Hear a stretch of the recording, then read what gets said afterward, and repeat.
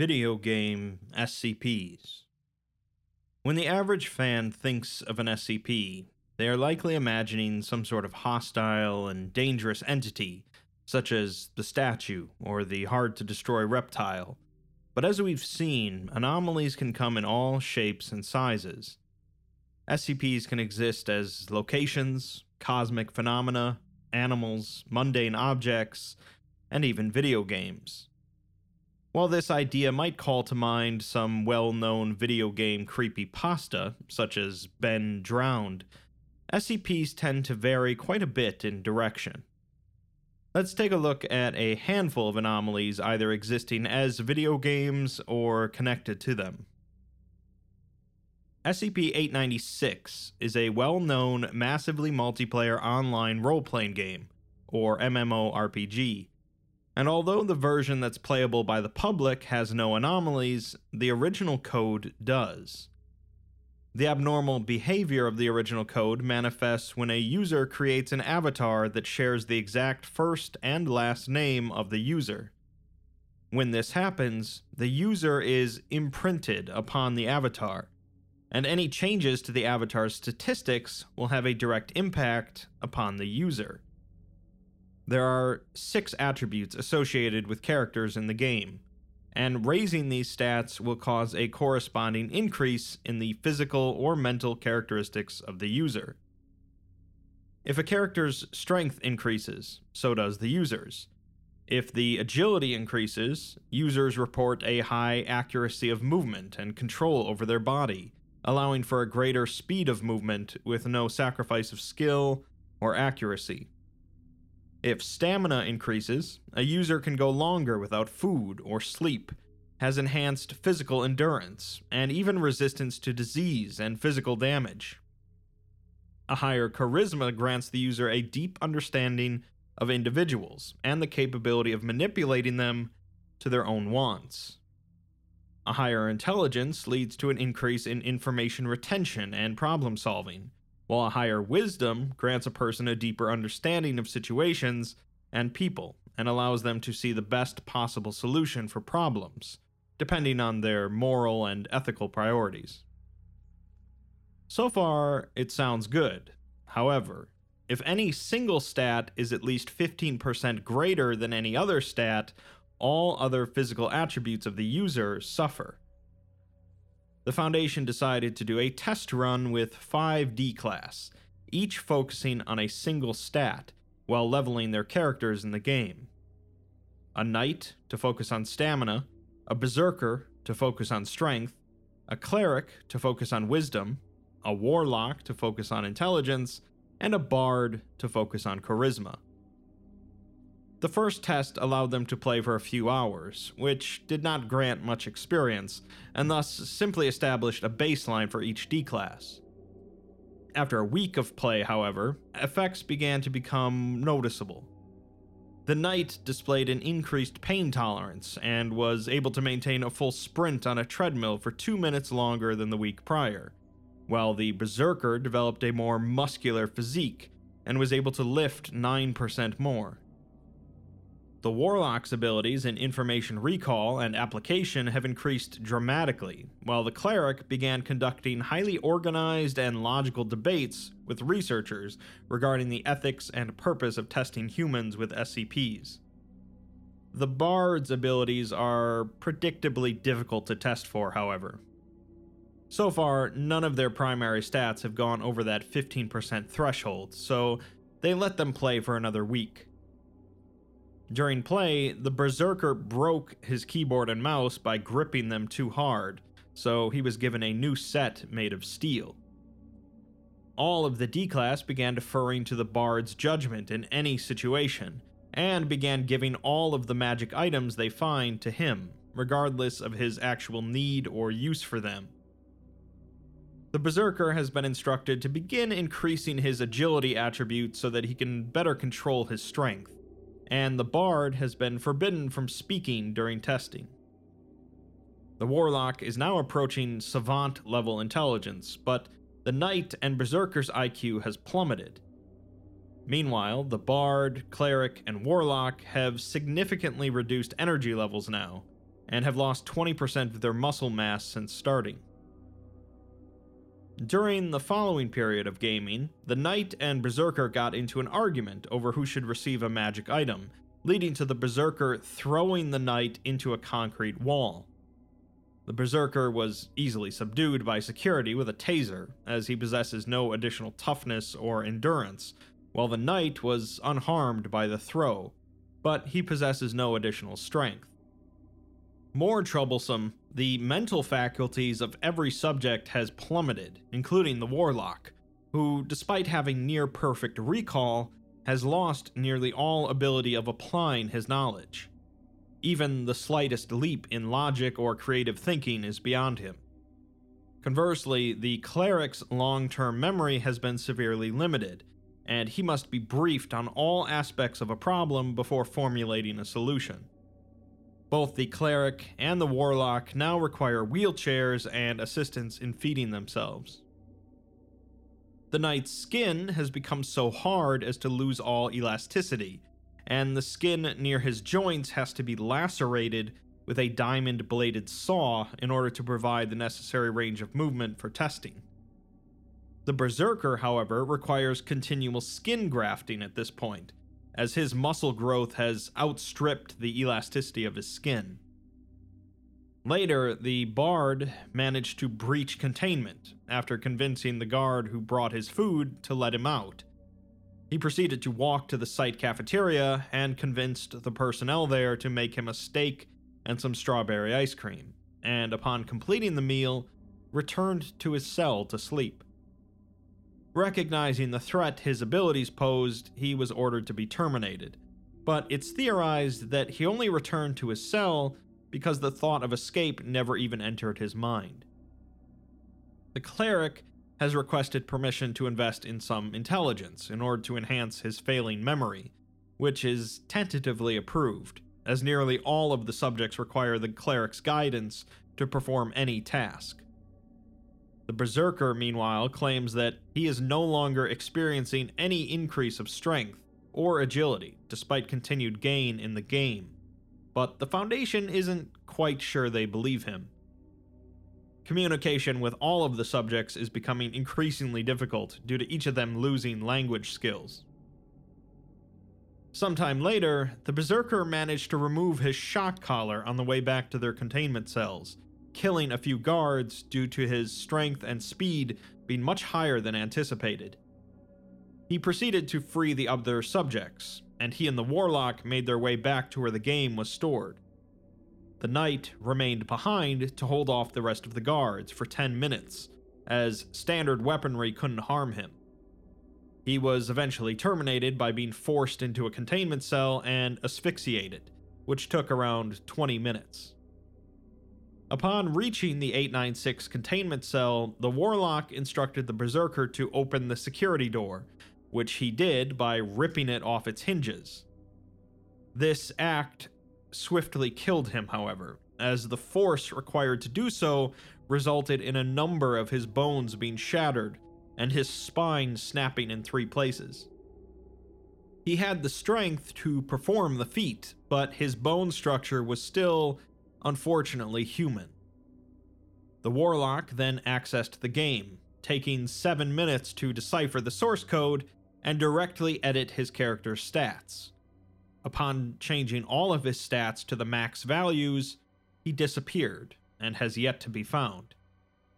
Upon reviewing his account information stored in the game, researchers found a customer service notation simply stating that the user has been banned for hacking. The Cleric managed to escape containment during the whole debacle, and his whereabouts are also unknown. He was likely the mastermind behind the whole breach, and likely used the help of a researcher to access another SCP and use it to escape. It was also later discovered that another researcher was conservatively using the game to augment his stats, leveling them uniformly to avoid any negative effects. He was 53 years old, in good health, and his strength and IQ had increased 7% over the course of playing the game.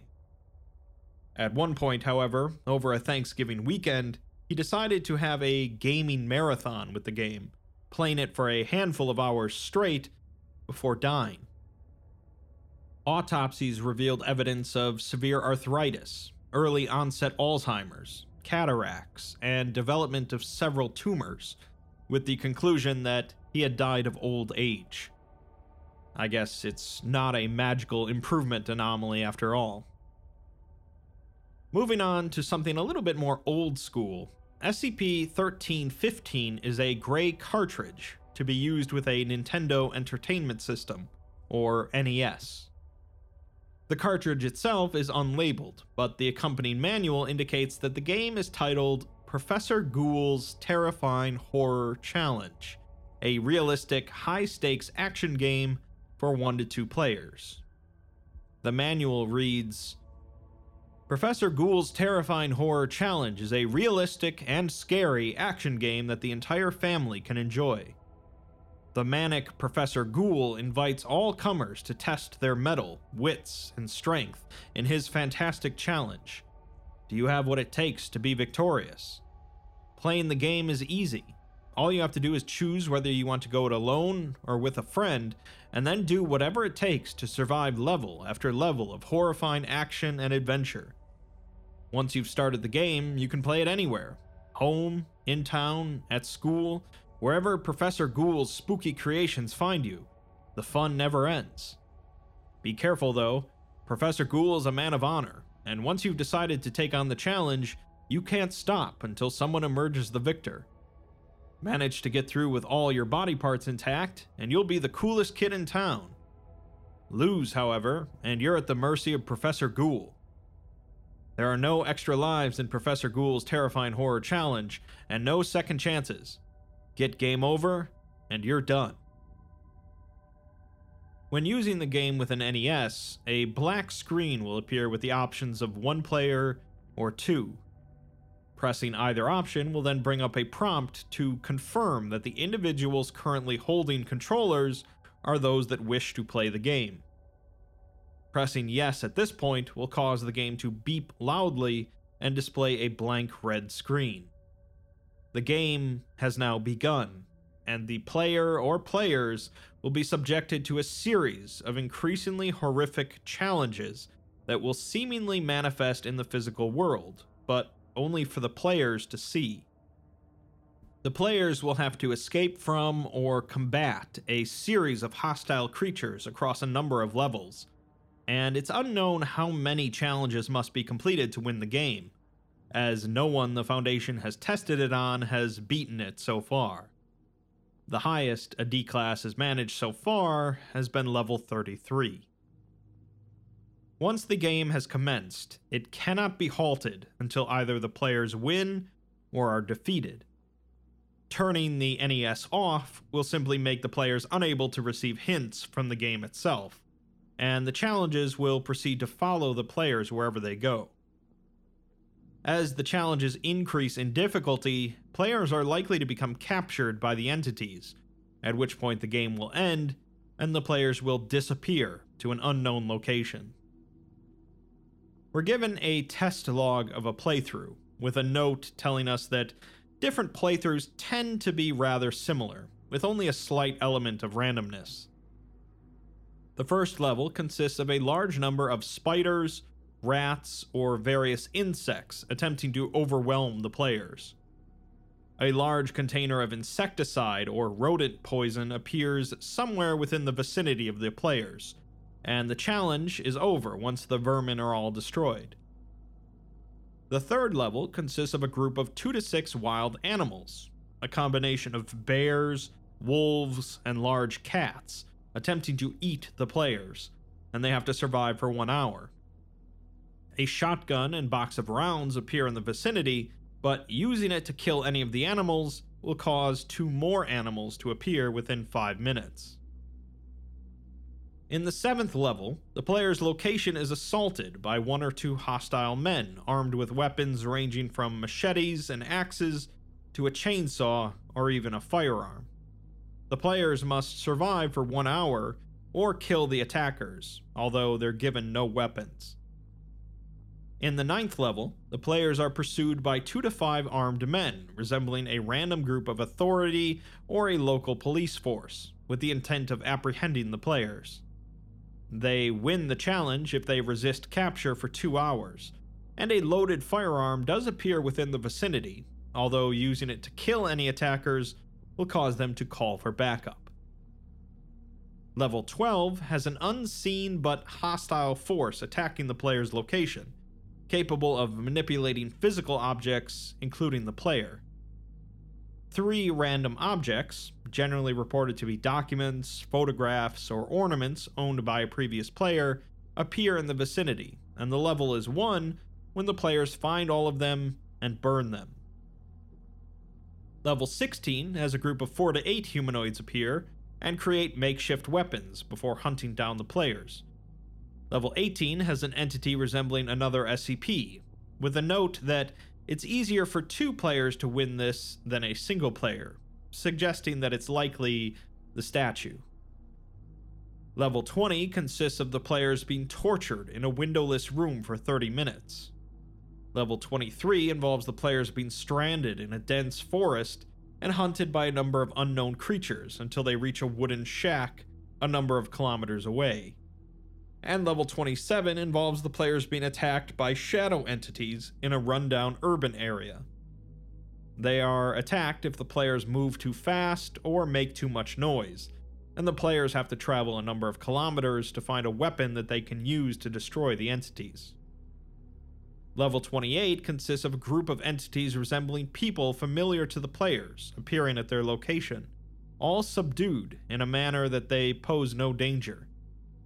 The players win by killing all of the entities with a supplied weapon, while the entities address the players personally and mention personal histories of the people they resemble. In level 29, the players perceive themselves to be on the top floor of an outer tower of a medieval-style castle that overlooks an expanse of forest, with a heavily armed and extremely hostile entity known as the Professor chasing them. The players have to find some keys hidden throughout the castle and then escape.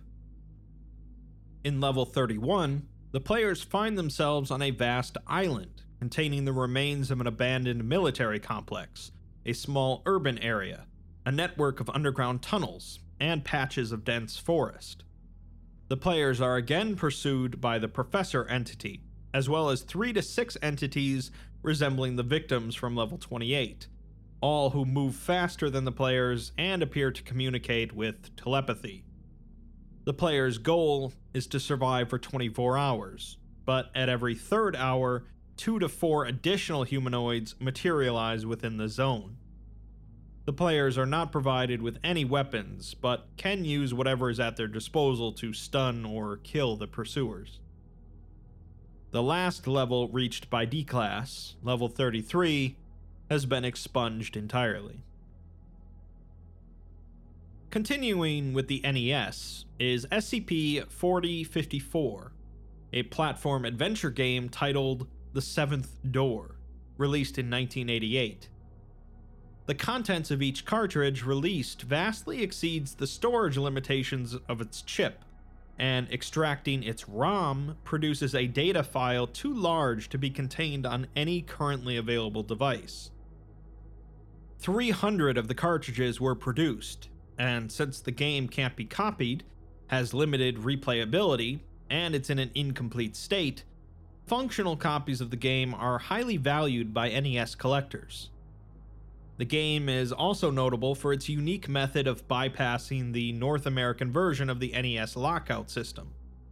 It does this by having 2 transistors on the cartridge that function as a voltage inverter, which produce a voltage spike that disables a circuit on the console and bypasses the lock. Later iterations of the NES included some modifications to prevent this bypass technique.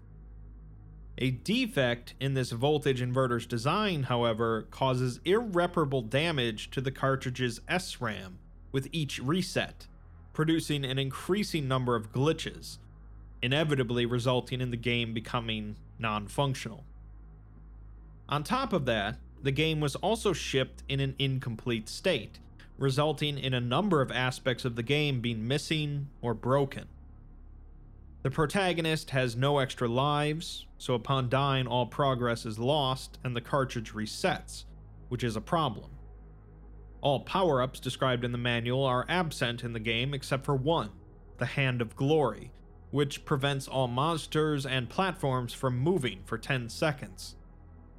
As a side note, a Hand of Glory was said to be the dried and pickled hand of a hanged man, which, when used to hold a candle made of the man's fat, could render everyone who viewed it immobile. All monsters in the game are missing, and falling into a pit doesn't kill the player, instead causing them to continue to fall off screen as the game over sound loops. While in most games this would make it rather difficult to actually die, the protagonist in the Seventh Door dies at apparently random intervals, typically after a period of remaining still, regardless of whether or not the game is paused. Memory overflow errors periodically cause sprites to load incorrectly, and the prisoners in the game use the protagonist's sprite rather than their own. After unlocking a door, prisoners provide no clues regarding the location of other keys, as the text boxes are empty. Despite the manual claiming that the 7th level is the final one, researchers have uncovered several hundred levels more, consisting of vast networks of crypts, prisons, abandoned factories, and empty underground cities. This seems to be the reason why the game's file is so large, and the total number of levels is unknown. The 7th level also does not contain the 7th key, meaning that the game has yet to be beaten. So far, it's not absurdly anomalous, but in 2004, an amateur NES collector named Charles Rogers posted a thread on the now defunct online forum openingtheseventhdoor.int under the username Inky49. He suggested using an NES Game Genie cheating device to directly set the protagonist's number of keys to 7. Several days later, he posted a link to a stream where he intended to beat the game using this exploit. Partway through the run, however, the video abruptly stopped, and a follow-up investigation determined that he had gone missing. The copy of the 7th Door was missing from his console, and several fingernails torn from his left hand were found inside of the console. To date, it has been linked to 25 disappearances, and remains under investigation. That was definitely more of the classic creepypasta style of articles, so let's move on to something a bit more modern and a bit more controversial. SCP-5167 is an entity known to manifest as a player in the online multiplayer game Among Us, under the username of Thonus. The entity will randomly join multiplayer lobbies and participate as a normal player, although the majority of its speech using the in-game chat consists of lengthy diatribes. Individuals who interact with the entity in-game will begin to exhibit symptoms of paranoia and Capgras delusion, a disorder in which they come to believe that those around them have been replaced with identical imposters. The severity of these symptoms varies from person to person, but it has been significant enough to prompt acts of self-defense, up to and including homicide. These symptoms were originally believed to last for several months, but have lessened to 1 or 2 weeks as observation has continued. The player Thonus was a minor urban legend in the Among Us community, leading the Foundation to investigate and discover a number of accounts of player encounters with the entity. The Foundation tasked one of their learning computers with tracking sessions of the game until the entity was encountered, with the players in said session beginning to exhibit the symptoms associated with 5167.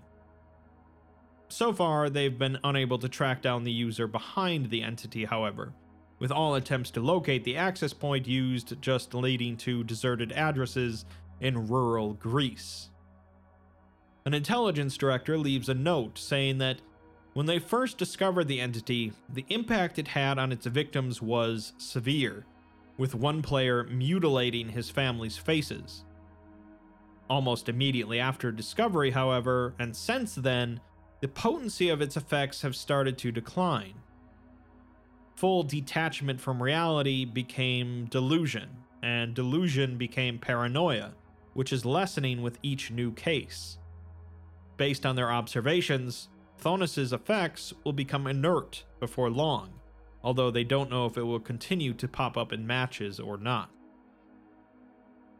During one of these appearances, a player asks Thonis where they were when the others were doing Reactor.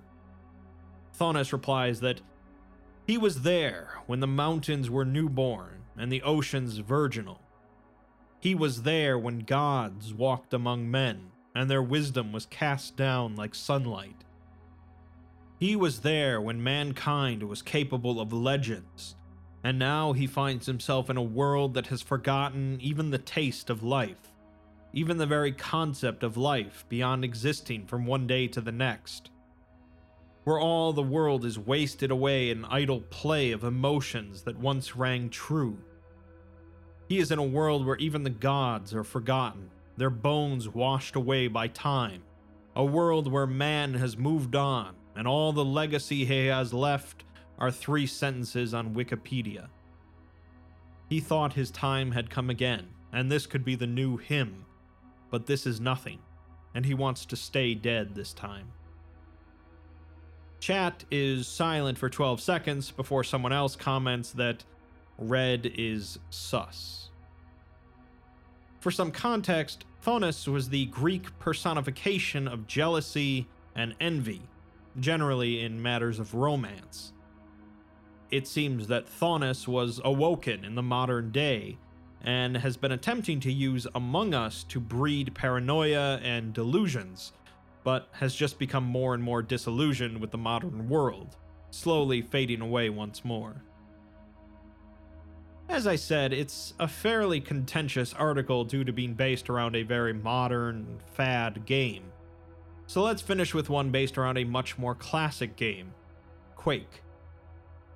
SCP-2639 is a phenomenon that manifests as a 1-kilometer cubic volume wherein anomalous entities and objects materialize, then dematerialize around 1 to 2 hours later. An imperceptible barrier around this area prevents the entities from leaving during this time. The entities are 3 humanoids, equipped with anomalous weaponry and armor, each one exhibiting superhuman speed, strength, endurance, resistance to injury, and perceives no pain or discomfort. When any of the entities are destroyed, an undamaged copy will appear shortly after, somewhere within the vicinity. The objects that materialize in the area are intangible, each hovering slightly above the ground and rotating on a horizontal axis. When the entities make contact with these objects, the objects typically disappears and confers a beneficial effect to the entity, including new anomalous weaponry, increased resistance to injury, and higher overall damage output. One particular type of object, known as an ammo pack, only appears when one of the entities or a non-anomalous human expires. Along with this effect is a customized desktop computer running without a discernible power source, which has been hosting a heavily modified Quake deathmatch game since 1997.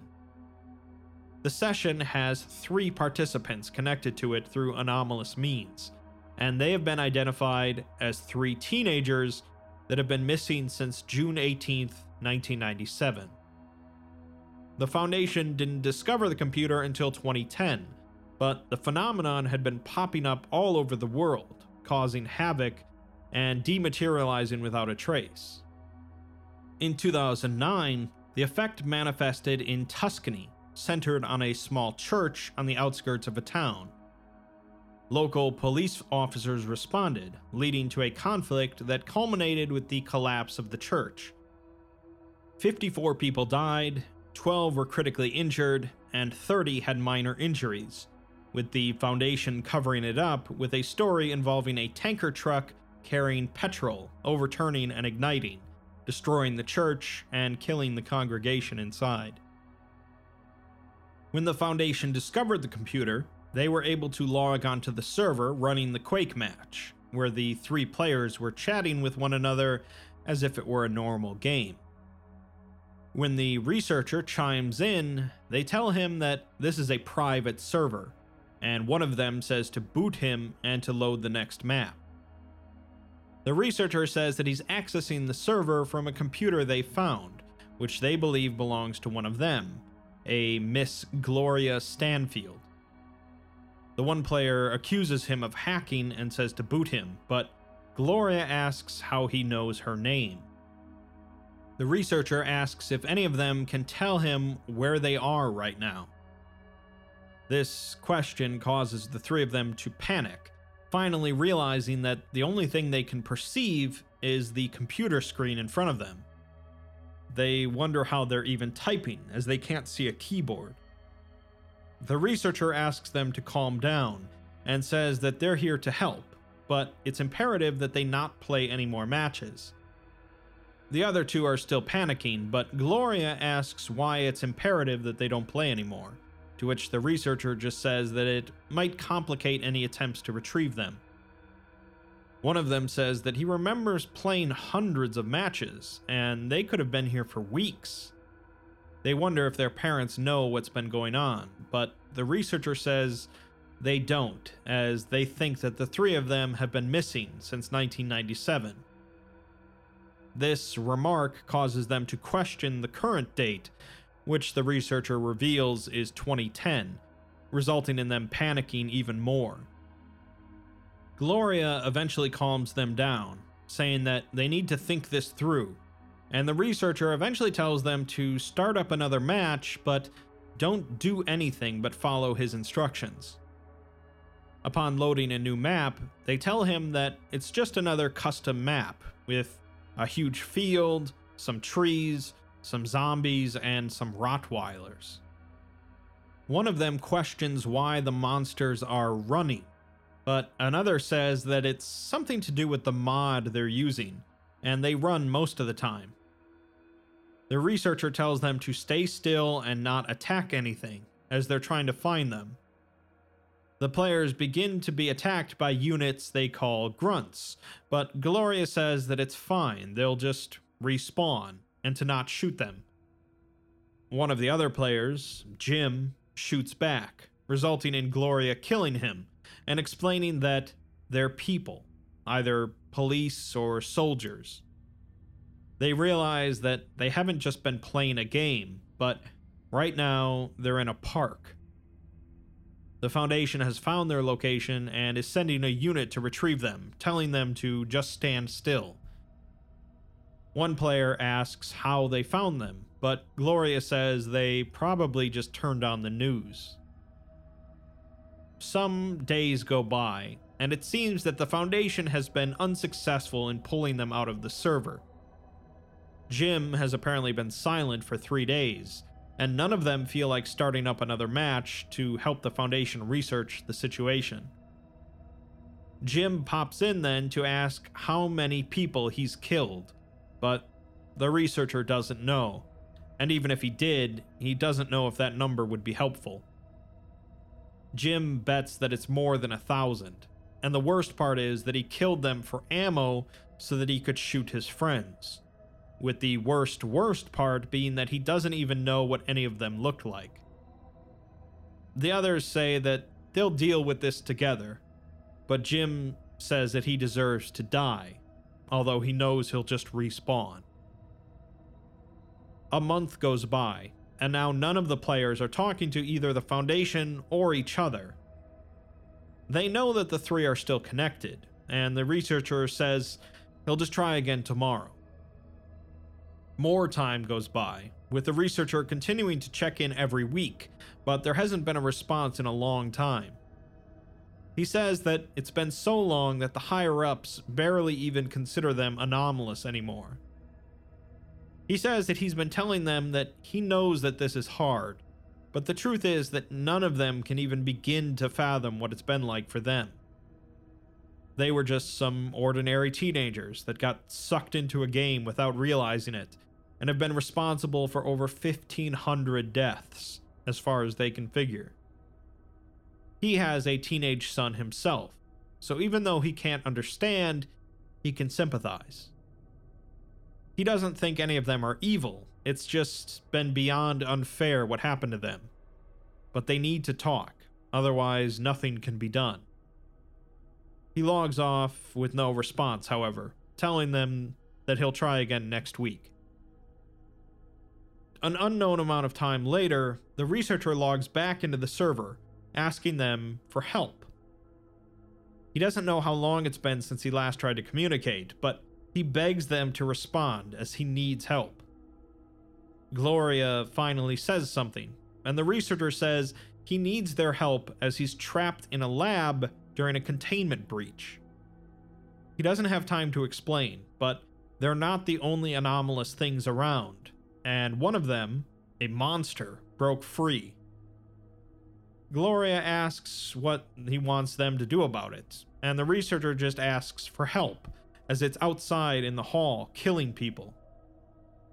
Gloria says that he doesn't understand what he's asking for, and she's not even sure the others are still here, but the other two chime in at that point. The researcher says that he wants them to fight it, and the others look to Gloria as their leader for what they should do. She can't be their leader though, as it's her fault that they're all stuck here, since it was her computer, her mods, and her server. They don't care though, and tell her to make the call. The researcher begs again for their help as it's breaking down the door, so Gloria decides to load in. The following day, the researcher logs back in, and Gloria says that they're feeling better after talking a lot. He says that they're still running numbers on deaths, but the numbers are a lot lower than it would have been if they hadn't helped. Gloria says that's good, but she wants a straight, truthful answer on whether or not they killed anyone during the battle. The researcher is sure that they didn't, as practically everyone in the area was already dead when they manifested in. The three of them talked and came to a decision, as they've been stuck here while the Foundation runs tests on them, and they're not allowed to talk to their families. They don't believe that they're ever getting out of this server, and the researcher admits that they don't know what to do or how to get them out, if that would even be a possible thing. They accept this, but they say that they want to do something, and there's really only one thing they're good at now. They've already done a lot of damage and killed a lot of people, but they can't do anything about that now. Instead, they want to save lives by killing monsters for the Foundation, remarking that they're unstoppable, nigh-immortal, digitized death gods who have spent more than 10 years practice killing each other in endlessly looped murder orgies. Their one condition is that they never want to kill another person again. The researcher tells them that he'll have to talk to his superiors. When he logs back in, he tells them that they said yes. This led to the creation of MTF Omega-9, the Scrubs. Their mission involves instantaneous deployment into extreme circumstances requiring the delivery of overwhelming force. Their primary purpose is as a rapid response team for containment breaches involving violent, hostile anomalies, only to be used for non-human targets. Even the Foundation's not foolish enough to waste a team of cooperative, immortal slaughterers. Not all of these articles were about weird video games, which is perhaps what you might have assumed going in, but each at least was directly connected with one in some fashion. There are plenty more, of course, which is no surprise, since video games are such an important part of modern internet culture. From Polybius to Lavender Town, myths and legends about video games have continued to crop up for decades, and just like SCP in general, form a new age of folklore.